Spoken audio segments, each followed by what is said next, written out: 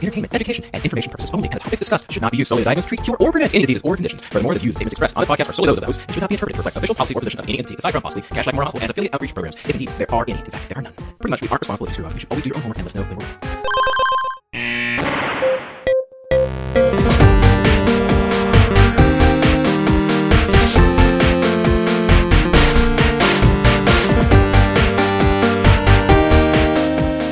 Welcome back to the Curbsiders. This is Dr. Matthew Watto, and I'm going to make this the quickest intro ever.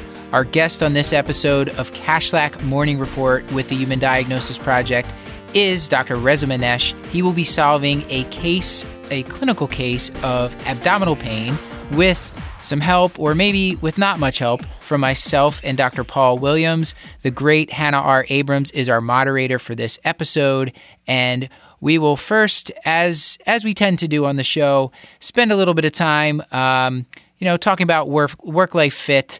And you can skip past that if you want to, but as the great Paul Williams says, you'll be a worse person for it. So without further ado, here is our interview with Dr. Reza Manesh. All right, Hannah, I'll let you take it from here. Yeah, absolutely. So Reza, last time we got to know you as a diagnostic reasoning coach and someone who's maybe creative about how you feed lab animals. So today we thought that we would get some picks of the week from you and then ask you just one more get to know you question. So do you have a pick of the week? I do. First of all, thank you so much for having me back on your show. I'm quite excited to be here. My pick of the week is for Paul. And Paul, I want to recommend a family-friendly Netflix series that you have to watch in your basement at nighttime. It's titled Haunting of Hill House. You'll love it, man.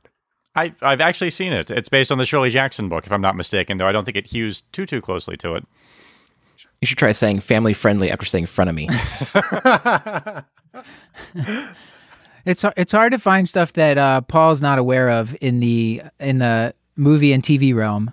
It's excellent, though. It's more like it's a punishing domestic drama that has supernatural elements more than a haunted house story. I'm not sure if Reza took the same thing away from it or not, but it's excellent. It was beautifully done.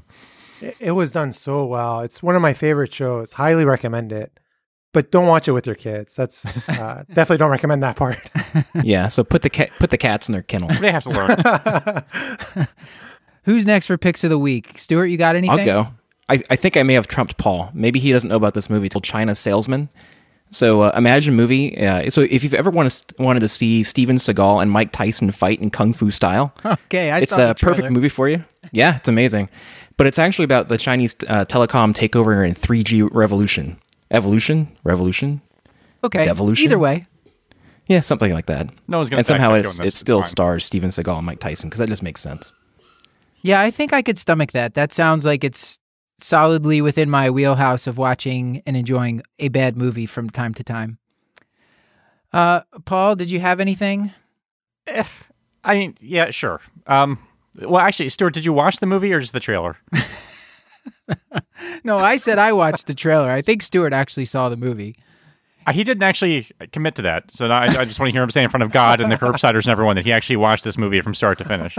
This is like the time he recommended that show that was going to be about a resident with autism, and then he had to go back and say after he watched it that he actually wouldn't recommend it to anybody.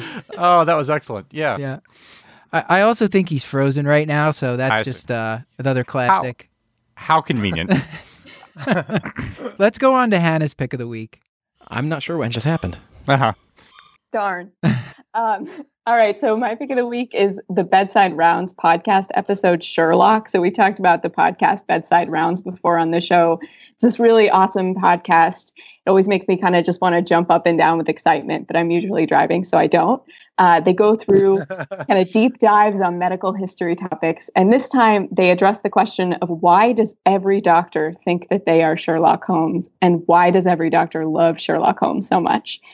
So he actually dissects a Sherlock Holmes story and kind of shows how it's an allegory for diagnostic reasoning. And my favorite part, they use this case, or rather this short story called The Case of the Speckled Band. And the really cool part about it is that, you know, we always think of Sherlock as this kind of bravado, this this man of wit. And in it, actually, the crux of the case is that he admits that he was wrong initially, and that he made a diagnostic error based on what the patient had said. So I think it's a really great role model for kind of diagnostic humility and the whole concept of a cognitive autopsy. And it's also just a ton of fun. Yeah. Well, that's a great segue to get into the case, unless anybody else has a pick of the week that they're dying to give here. Yeah. Well, Okay. so first we're going to ask Reza if you could tell us what got you into clinical reasoning, just to get to know you. Yeah, definitely. I remember when I was interviewing at UCSF for residency, I was a fourth-year medical student, and I witnessed something at noon conference that I had not observed before. And that was a case presentation to a clinician who was trying to solve the case in real time. So the case was unknown to the audience and the discussant and only known to the presenter.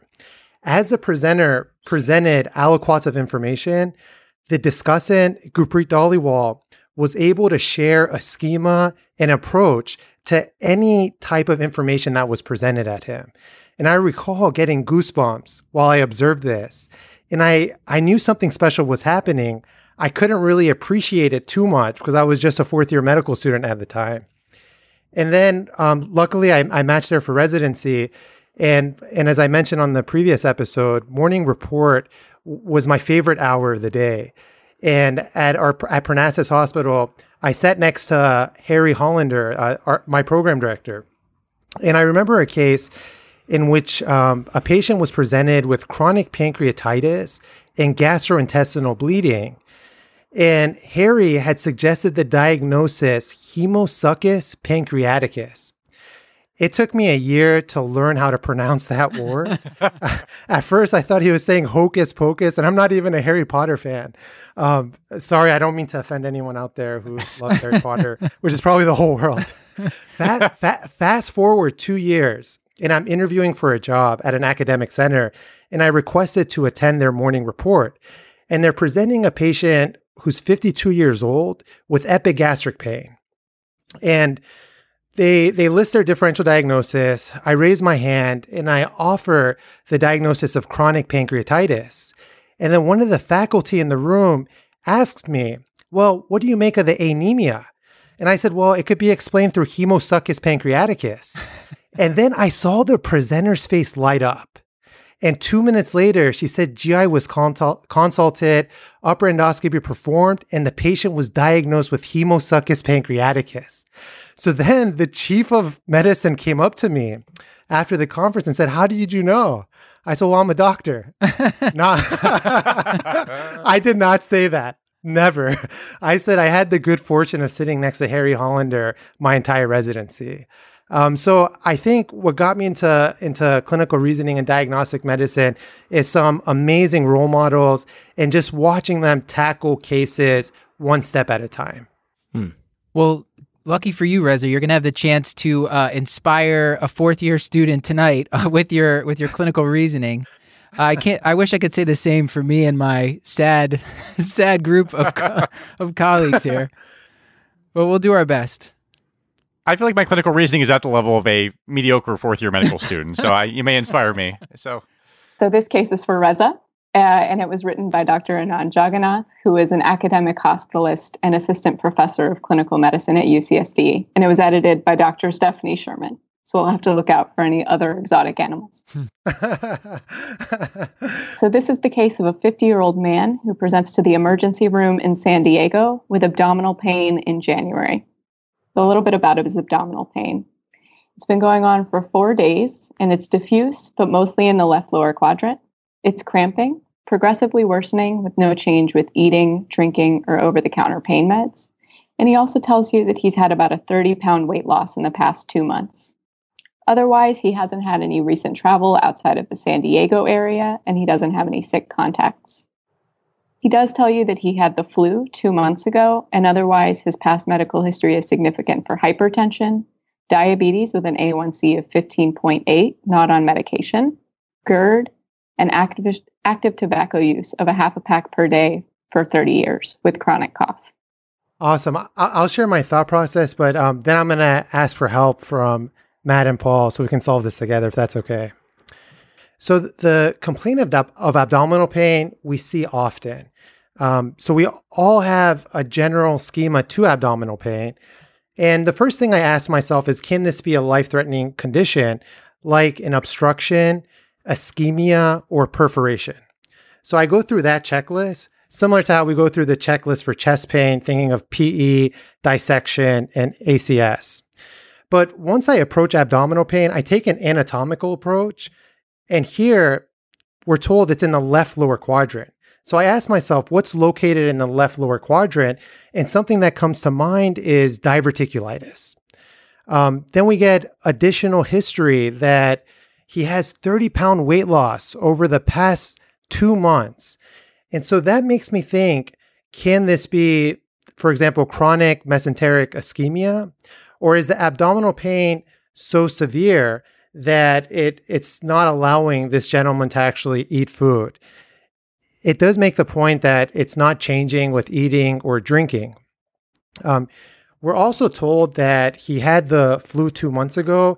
So I'm trying to determine, is there a way I can link a viral syndrome to the abdominal pain the patient is experiencing now, similar to how we link, diarrhea to Guillain-Barré syndrome, for example. Nothing is coming to mind right now. Then we look at his medical history and we see that he has poorly controlled diabetes. And poorly controlled diabetes, that would make him vulnerable to infections, for example. And he has a smoking history, about 15-pack year smoking history with a chronic cough.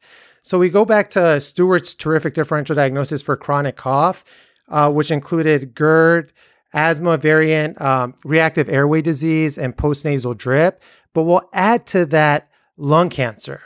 And with the weight loss, could he have underlying pulmonary malignancy, which may have metastasized? So bottom line is, I think I would summarize by saying the abdominal pain, you definitely want to approach it. I think a great way to approach it is anatomically. And here we're dealing with the left lower quadrant, which makes me think of the descending sigmoid colon and pathology in that area. With the weight loss, it just goes back to what we were discussing in the previous case. It makes you concerned for a inflammatory process, whether it be malignant, infection, or autoimmune, and his smoking history may increase the likelihood of a cancer. But let me pause right there and ask Matt and Paul, any other thoughts you want to share with the listeners? No, I mean, impressive as always. Like, I think that's a spectacular breakdown, and I would be presumptuous to try to add anything to it. I actually had a question for you, if that's okay. Please, of course. And I tend to anchor this, and I don't know why, but the A1C of 15.8 and not taking meds, like that's just kind of out there, and we don't know what type of diabetes this is, but does that change or alter the way that you think about this case at all? So I will tell you something. I didn't want to mention a rare diagnosis up front, but I took care, and this wouldn't fit the bill completely, but this is actually a really cool story. So a couple months ago, I had read a clinical problem solving exercise on NEGM, and it was a patient with diabetes who came in with hepatomegaly, right upper quadrant pain, and ended up having glycogenic hepatopathy. Matt, you can definitely edit this out, but it was just like interesting. And then fast forward 2 weeks later, we have a patient who presents to the hospital, ends up having glycogenic hepatopathy. This is infuriating. And we consulted the GI service for that specific question, and it ended up being the diagnosis. And really, I was just lucky to have read that case ahead of time. But the left lower quadrant is not consistent with that. Yeah. The poorly controlled diabetes, though, it just makes you wonder that this guy is vulnerable to some kind of infection, just given that he has poorly controlled diabetes. And then one other point I want to make is that not all causes of abdominal pain are within the abdomen. So there's extra peritoneal causes of abdominal pain, like pneumonia, pulmonary embolism, or even systemic conditions like adrenal insufficiency, hypercalcemia. And I wish Stuart was online, but maybe we can like blame Lyme too for abdominal pain. I'm not sure about that, but but he's off, so we can't verify that fact. Even if he was here, I'm not sure we could verify that. So it's fine. Did you have anything to add to the differential here? I don't. Not yet. Not yet. Any additional thoughts from your end? Well, I guess maybe the uncontrolled diabetes. I mean, someone presenting with uncontrolled diabetes and abdominal pain, I think about diabetic ketoacidosis. But like you said, we don't know what type of, we don't know what this person has. And, the weight loss, that could be from uncontrolled diabetes as well. Right. Yeah, and this tends to be the type of detail that I hang on to and turns out to be futile, almost like, say, taxidermy. But like, it'd be nice to know when that A1C was drawn, if we know what type of diabetes that he actually was diagnosed with, and why he's not taking medications. I feel like it's going to end up being germane, but I'm often wrong about things like this. No, I want to say I overlooked that, and those are two terrific thoughts. Seriously, like DKA and just uncontrolled diabetes explaining some of his symptoms. All right. So you guys ready for the next clue? Yeah, let's get a physical exam. Exactly. Yeah. So we got a physical exam. So his vitals, his temperature is 101.7, BP 166/82, heart rate 109, and respiratory rate 20. On exam of the heart, he's tachycardic without murmurs, and on exam of the lungs, he has bibasilar crackles and pain with deep inspiration. On exam of the abdomen, his abdomen is soft, tender in the upper quadrants and left lower quadrant, with some rebound tenderness. His extremities are within normal limits, and his skin is without rashes or lesions. Okay, so this is helpful. What we see here is that the patient has a fever, and that would be consistent with an inflammatory process. He's also tachycardic. The absence of murmurs is important because now I'm trying to link the bibasilar crackles and the pain with deep breathing with the abdominal tenderness. Because if, for example, he had endocarditis causing heart failure, you can get hepatic congestion, and you can also get congestion of the intestines that can lead to abdominal pain. So I think what this exam does, it sort of adds a new problem within our problem representation, and that's the bibasilar crackles. Not all crackles is pulmonary edema, but that may be the case here. You can also think about pneumonia as causing crackles. The fact that it's bibasilar, I think, with the fever, it probably makes pneumonia more likely than heart failure. Heart failure and fever, you can think in the setting of thyrotoxicosis or endocarditis. And his abdominal pain is no longer just focal to the left lower quadrant. It's sort of diffuse.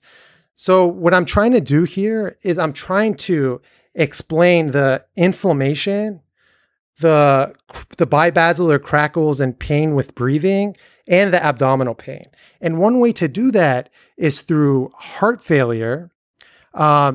And another way to do that is if you think of some type of autoimmune condition causing pleuritis, leading to pleuritic chest pain when he breathes in addition to causing his abdominal pain. So I think to summarize with this information, it points us towards inflammation. It tells us that there's pathology within the lungs, and maybe the heart is a localization of that pathology, leading to pulmonary edema and congestion of the liver and the intestines. That's one way to piece this together, but we'll need more information, I think. Paul and Matt. This reminded me the temperature of 101.7. I had written it down, but I forgot to bring it up before the physical exam. The flu, they had this flu 2 months ago. That could be right. So we didn't really, how do we incorporate that is my thinking here. Like, was there some sort of infectious hit that happened, and now we're dealing with the sequelae of that? Is there I don't know, was there some infection and now the patient has like a pericarditis or a myocarditis, or did they have some sort of infectious insult to the bowel or the lungs, whatever? Right. And this fits a little bit in with my illness script for pancreatitis too, by the way, I throw in there because I think everything is pancreatic, but you have someone with febrile, you can certainly have a little bit of more like a fusion type picture with severe pancreatitis, and then febrile and then diffuse abdominal tenderness, including the rebound tenderness. So that doesn't tie together quite as nicely as the stuff that you guys do. That would also be on my list of things to potentially worry about. Paul, I think that's a great thought because you can get ARDS explaining his pulmonary pathology, and and then the pancreatitis explaining his abdominal pathology. And then, Matt, to your point, I think myocarditis is a fantastic thought. Like he had some kind of viral syndrome, and now he's leading to pathology of the heart, causing the pulmonary edema and maybe hepatic and intestinal congestion and possibly pleuritis. And recently in NEJM, I think a few months ago, they showed that patients who have influenza are predisposed or are at increased vulnerability of actually having an MI. I don't know if you guys thought that. That's a great paper. Yeah. Because oftentimes these patients would come to their doctors and they would blame the flu, but in reality, the flu set them up through that inflammatory process for the ACS. But I'm really loving myocarditis here, and I think pancreatitis is a great thought. All right, you guys ready for the next clue? Yes. So you get a chest x-ray that shows a left lower lobar consolidation. Okay, so that's helpful. I mean, I think, that could explain the patient's fever. Could he have a simple pneumonia? It just wouldn't explain enough of his abnormalities because the left, we did talk about extra, abdominal causes of abdominal pain. So could the left lower lobe pneumonia be irritating the diaphragm in the left upper quadrant, causing some pain there? It is possible, but I just wouldn't expect a bacterial pneumonia to lead to 30 pounds weight loss and diffuse abdominal pain. So I like the idea of this viral syndrome preceding pathology potentially of the heart. I don't think a community-acquired pneumonia would explain all his symptoms. And I think we go back to our differential diagnosis, including myocarditis, including pancreatitis, and pathology of the heart. Yeah. The heart's not big on the chest x-ray, which always makes me think away from, like if someone has rip-roaring like pericarditis or myocarditis, usually the heart has an odd appearance on chest x-ray. It'll be, the silhouette will be enlarged or just abnormal. Yeah, I don't know what else to add here other than that. I think certainly this is more than just your run-of-the-mill, they're calling this a left lower lobe infiltrate, but community-acquired pneumonia, we don't see patients with all these symptoms. I totally agree. So our next clue is that you get some labs. So his white count is 12.5 with a diff of 68 PMNs, 6.2 lymphocytes, 12.2 monocytes, and 17.4 eosinophils. His hemoglobin is 9.5, and his platelet count is 645. His ESR is 68, his CRP is 17.6, and otherwise his serum electrolytes, creatinine, and LFTs are normal. So then with these set of labs, I think what's striking is the patient's eosinophilia. And we'll get to that later and share a schema for it. You also have an anemia, which is not uncommon in the setting of inflammation. And his elevated platelet count is probably reflective of reactive thrombocytosis. His ESR and CRP are elevated. So the weight loss, the fever, tachycardia, thrombocytosis, elevated ESR and CRP are all consistent with inflammation. So this verifies that instinct that we had. Now, the eosinophilia, it's finally we have something to hang our hat on and try to create a better differential diagnosis. The way I approach eosinophilia is I ask myself, is this primary? Like, is it a primary hematologic malignancy? Is it secondary to, a list of causes, which I'll comment on? Or is it idiopathic and the etiology is hypereosinophilic syndrome? So the secondary causes of eosinophilia include neoplasm. Solid malignancy can have eosinophilia. Probably the most common cause in the United States is some type of allergies. Worldwide, it's going to be probably parasites and infectious etiologies. Other causes include sarcoidosis can cause an eosinophilia, adrenal insufficiency can cause an eosinophilia, yeah. But we know he didn't travel outside of San Diego. Nevertheless, with his weight loss, I would probably still send a stool O&P to see if we are dealing with the parasite. Adrenal insufficiency usually doesn't cause this degree of eosinophilia, but I think it's still important to send and test for. And we weren't told that he has a history of any particular allergy that could be causing this eosinophilia. So what I'm going to do now is I'm going to step back and go back to his sort of salient features. And this includes that left lower lobe consolidation, which we labeled as a pneumonia. And so how can we explain pulmonary pathology and eosinophilia? One way to explain that is through eosinophilic pneumonia. And so that can be a potential unifying diagnosis here. Another possibility is sarcoidosis can cause an eosinophilia. So that I think is also on the differential diagnosis. Back to what you were saying earlier on the first case, Paul, when we were thinking about some of the pulmonary renal syndromes, we talked about, we didn't talk about this, but eosinophilic granulomatosis polyangiitis. I think EGPA, this class, I mean, he also has a cough. We didn't discuss his cough in detail, but could he have a vasculitis like EGPA causing his eosinophilia and chronic inflammation? That is possible. So the next series of tests will be to address causes of eosinophilia, and I think that will help narrow the differential diagnosis. So you would get, I would send an HIV, a stool ovum parasite, an AM cortisol, and I would send the ANCA serologies and a UA. Though EGPA doesn't commonly cause, hematuria like MPA and GPA. So that's sort of where I am right now in my thinking. Yeah. And this, I think the adrenal insufficiency thing for this case specifically seems less likely because we have the patient's more hypertensive and they tell us the electrolytes are normal. I know that doesn't necessarily rule it out, but I think like you're saying, like the eosinophilic pneumonias, the sarcoid or the EGPA, something like that might be higher on the differential diagnosis at this point. And I think leukemias and lymphomas can cause eosinophilia as well. And then certain environmental exposures, which I don't know what he's around in San Diego, but we don't have anything yet, unless I'm forgetting that makes me think. And I don't know how we tie your uncontrolled diabetes to this, Paul. Yeah, no, it's going to be another one of those red herrings, like the stupid taxidermy.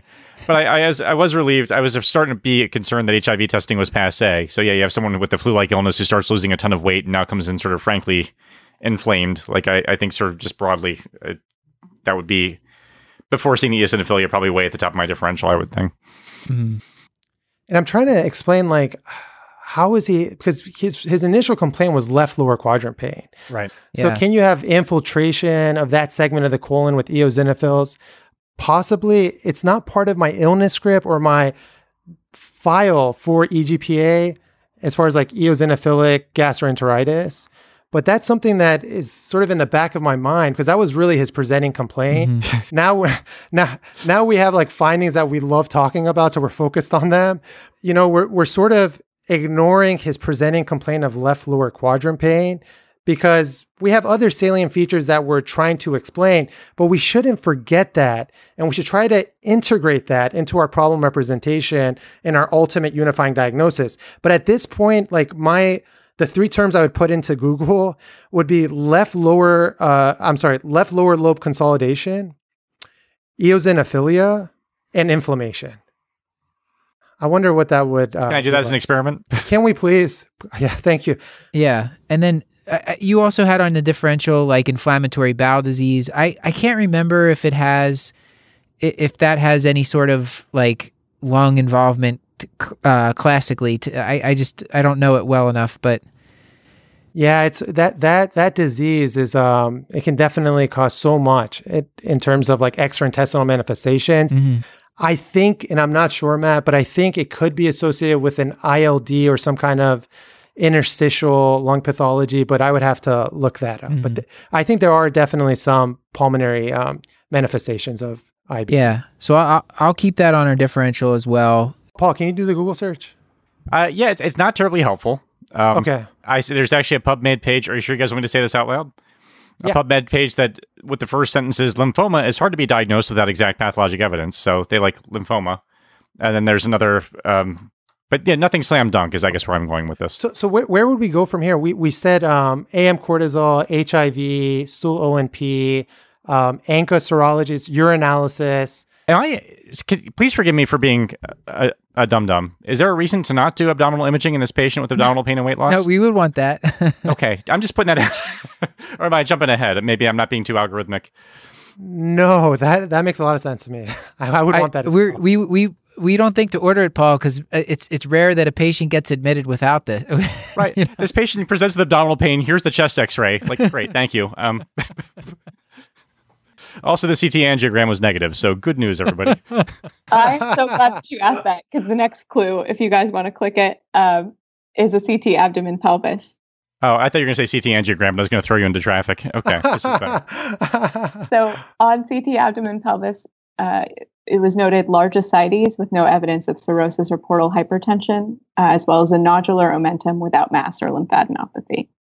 Okay. So, Paul, kudos to you, my friend. The CT scan is helpful. So we now have to incorporate this into our problem representation of ascites. And the first step in evaluating ascites is to sample the fluid, because you want to know, is this going to be a high sag ascites consistent with portal hypertension, or a low sag ascites consistent with some type of infiltrative etiology like cancer. The nodular omentum is helpful as well. I think that does limit the DDX. It tells you that there's something probably infiltrating the omentum, like malignancy. Back to your point, Matt, I think cancer is definitely on the DDX.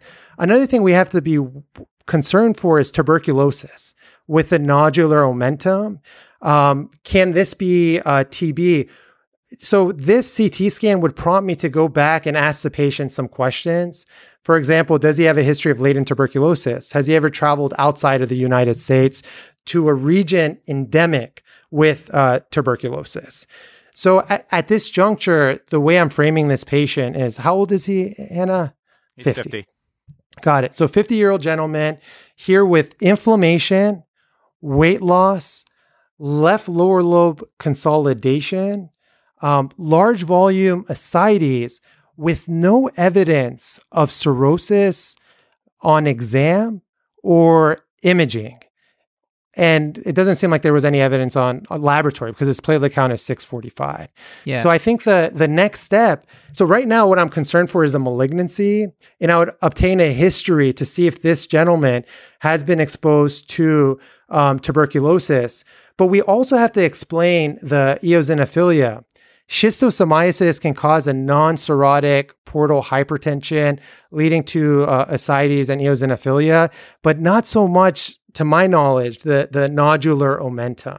So my next step, in addition to asking Matt and Paul, would be to sample the ascites fluid, send an ADA for tuberculosis, send all the stains for atypical infections, and also send cytology to see if there is an underlying malignancy. Sometimes biopsying tissue would also be quite helpful to evaluate for underlying malignancy or infection.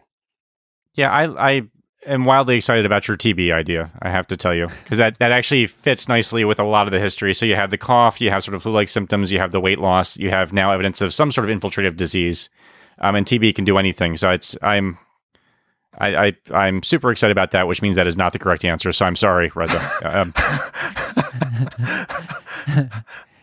Yeah. Watto, what are you thinking? I don't have much to add. I think we should go to the next.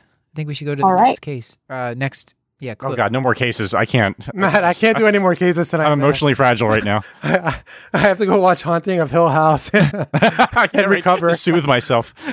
Seriously, that's really sad when that soothes me, Paul. All right. So you get a pretty good infectious workup back. So blood and sputum cultures are negative. A sputum AFB is negative times 3. HIV, Hep B, and Hep C are negative. CEA and CA19-9 are negative. And the peritoneal fluid, you get a sample. The SAG is 0.1. Total protein is 5.2. The white count is 6,300 with 53% SEGs, 30% lymphocytes, 10% monocytes, and 5% eosinophils. The ADA is 18.4, which is normal. And the MTB culture is negative. Okay. Thank you for all this information, Hannah. So I'm glad they sent an HIV, which was negative. Yeah. The sputum being negative for AFB does not rule out extrapulmonary tuberculosis. And then the HIV is negative. The tumor markers, I don't know what their sensitivities are. I don't find it strikingly helpful, to be honest with you. Maybe when you diagnose the cancer and to follow the disease and treatment, effectiveness of treatment, it might be helpful. The SAG, I don't think Anand would make the mistake of missing a 1 before the 0.1. So that's an extremely low SAG. Yep. And the leading differential diagnoses for such a low SAG would be cancer. And in regions where TB is endemic would also include tuberculosis. The white blood cell is quite elevated, and we're looking for the 50% of 6,000 is 3,000 for the neutrophils. So he would meet the criteria or potentially he would meet the criteria for peritonitis. Right. His ADA came back normal. While this test is specific, I'm not sure what the sensitivity of ADA is for tuberculosis. That's something I would look up. I would just type in what's the test characteristics of ADA for tuberculosis. The culture being negative, again, doesn't completely rule out TB. And we're seeing that he has 30% lymphocytes. Sometimes to diagnose tuberculosis, you actually need a biopsy to look for the organism. So with all this set of data, I don't think our DDX changes too much. I'm still concerned for cancer, and I'm still concerned for tuberculosis. And my next step might be, I would send the cytology off the ascites to see if I get an answer. If not, maybe going after the peritoneum or the omentum. Yeah. To study it and see if it stains for tuberculosis, if it cultures for TB, and if there's any malignant cells on that. So here we're dealing with a low SAG ascites, and so we're not dealing with portal hypertension. This suggests some type of infiltrative or inflammatory process causing fluid to accumulate within the peritoneum, like cancer and tuberculosis. Great. And Reza, just going back to the start, so we have the bewildering chest imaging from a million years ago, it feels like, with the left lower lobe process. Yeah. How does that change the way that you're thinking about with the differential? Because now we seem very sort of abdominally focused, which to my mind, appropriately so. But does the left lower lobe infiltrate, reorder your differential, confirm, refute, or make you change the way that you think about any of this? It makes me wonder if that can represent the focus of pathology, whether it be cancer. We don't often see TB in the lower lobe. We expect it more in the upper lobe, but it could just be true and unrelated. But we'll find out, Paul. As of right now, I want to include it into my problem representation. I really want to try to explain it with one diagnosis. It could end up being that this guy has poorly controlled diabetes, has a pneumonia. But right now, what's most striking is this ascites and is the nodular omentum that we have to try to explain. And the eosinophilia, if it's actually present. We'll find out. All right. You guys ready for the next clue? All right. So the next clue is that his symptoms don't improve with broad spectrum antibiotics. So that is somewhat helpful, with with TB, like for example, if this guy was given, this patient was given fluoroquinolone, it would, it would help treat that, because fluoroquinolone partially treats Mycobacterium tuberculosis. But maybe we say this is that we know this isn't a common bacterial etiology, and the question becomes here: are we dealing with something infectious? So, Matt, I just go back to the top three, right? Malignancy, infection, autoimmune. I put autoimmune on the side, and I'm worried about some kind of infection or cancer, right? And I think I still would want to see the cytology on the ascites, potentially going after a biopsy specimen, TB. And, honestly, like if maybe while I'm speaking, someone can Google what the test characteristics of ADA is, because if that is quite sensitive, the negative ADA and the negative culture would probably reduce the post-test probability of tuberculosis. Are we missing any other infections, Matt, Paul, that we should consider here and in this gentleman? Yeah, I mean, for acute, I know Legionella can cause stomach, but I don't think that would have anything to do with the omentum. I think I can't think of an infection that would also involve the omentum and cause ascites, other than, like you said, tuberculosis. And I think that's a good thought. Legionella, definitely, if you're worried about, gastrointestinal symptoms, hyponatremia, pneumonia, but maybe the duration might be a little long for that. Right.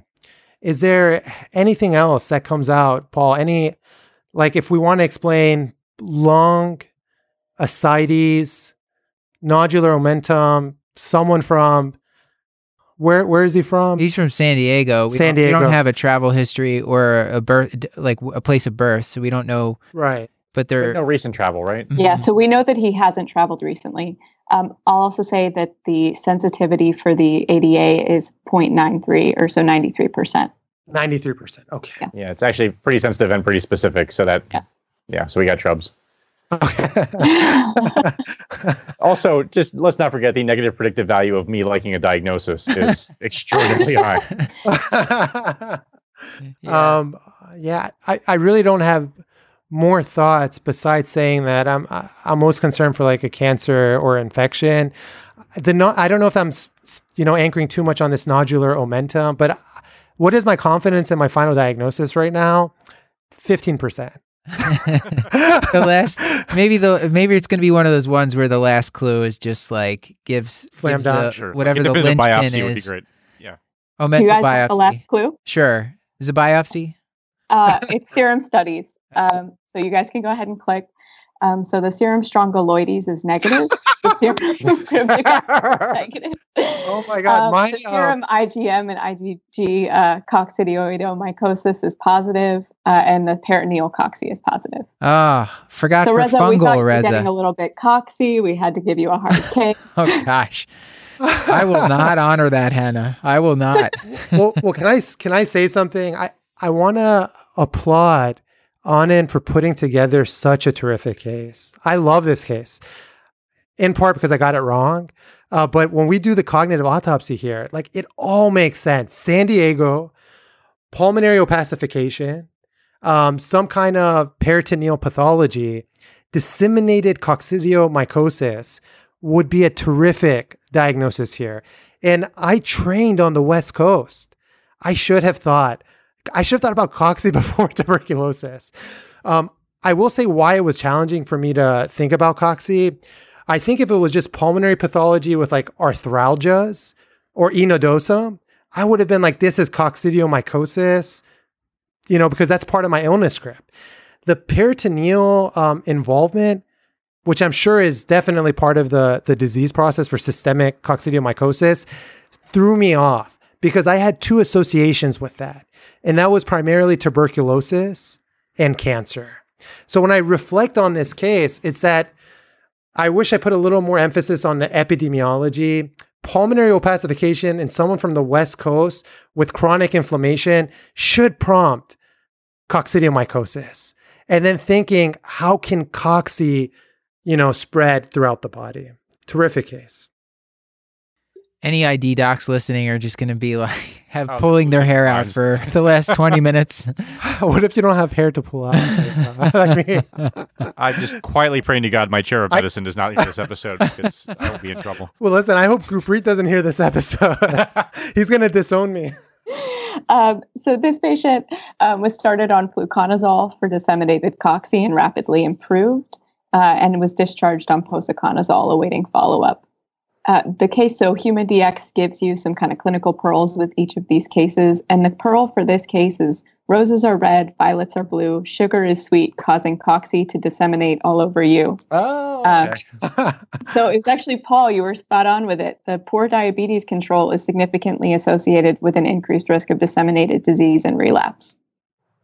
There you go. Paul was on it with both the opacification and the diabetes. Yeah, everything but like the diagnosis and fixing the patient. I am killer at. So good stuff. We asked the team to do their own cognitive autopsy. They mentioned that for them, the lesson was not ignoring the inconsistencies. So not ignoring the peripheral eosinophilia. I think they might have originally attributed it all to kind of all the abdominal symptoms to a pneumonia.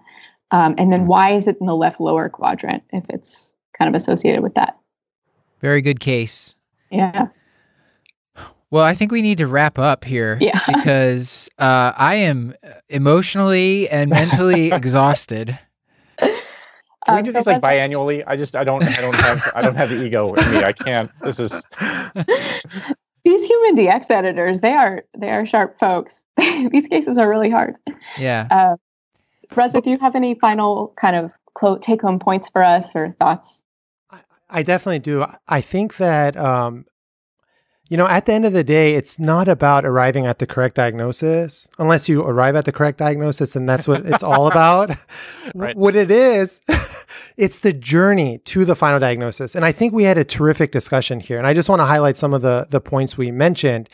And that included an approach to abdominal pain, an approach to eosinophilia, trying to link the viral syndrome that preceded the patient's abdominal pain through myocarditis. Paul reminding us that pancreatitis can definitely cause ARDS and cause all those symptoms this patient has.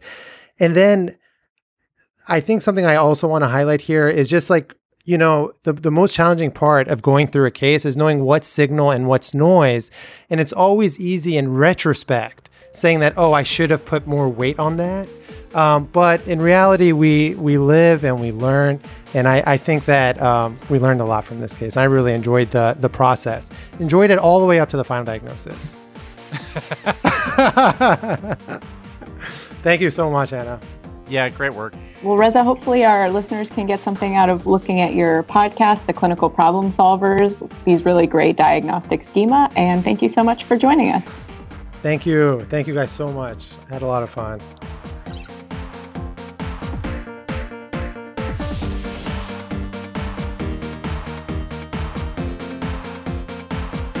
This has been another episode of The Curbsiders, bringing you a little knowledge food for your brain hole. Yummy. Get show notes. There we go. I thought I could make it through. Get show notes at thecurbsiders.com/podcast and sign up for our mailing list at thecurbsiders.com/knowledge food to get our weekly show notes in your inbox. We're committed to providing you with high-value practice-changing knowledge, and to do that, we need your feedback. So please subscribe, rate, and review the show on iTunes or contact us at thecurbsiders@gmail.com. A special thanks to Dr. Stephanie Sherman, Zavan Sargsyan, Anand Jagannath, John Wong, Dr. Ravi Jiha for contributing cases, to myself for producing, and to our social media team, me on Twitter, Beth Garbatelli on Instagram, and Chris the Chew Man Chew on Facebook. Until next time, I've been Hannah R. Abrams. Thank you, Hannah, for all your great work on this episode and the previous one. Seriously, you did an amazing job. And I've been Dr. Matthew Frank Watto. And I remain Dr. Paul Nelson Williams. And good night. And Stuart is not here to sign off. Good night, Stuart. Good night, Stuart. Good night, Stuart.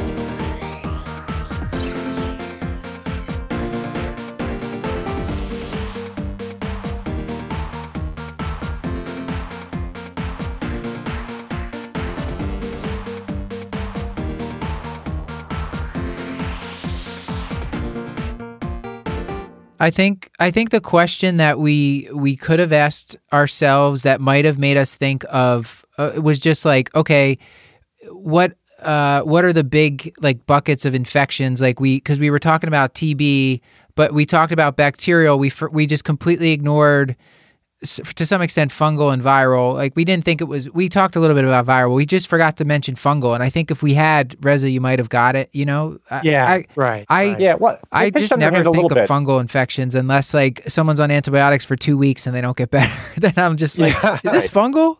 Should I put them on that?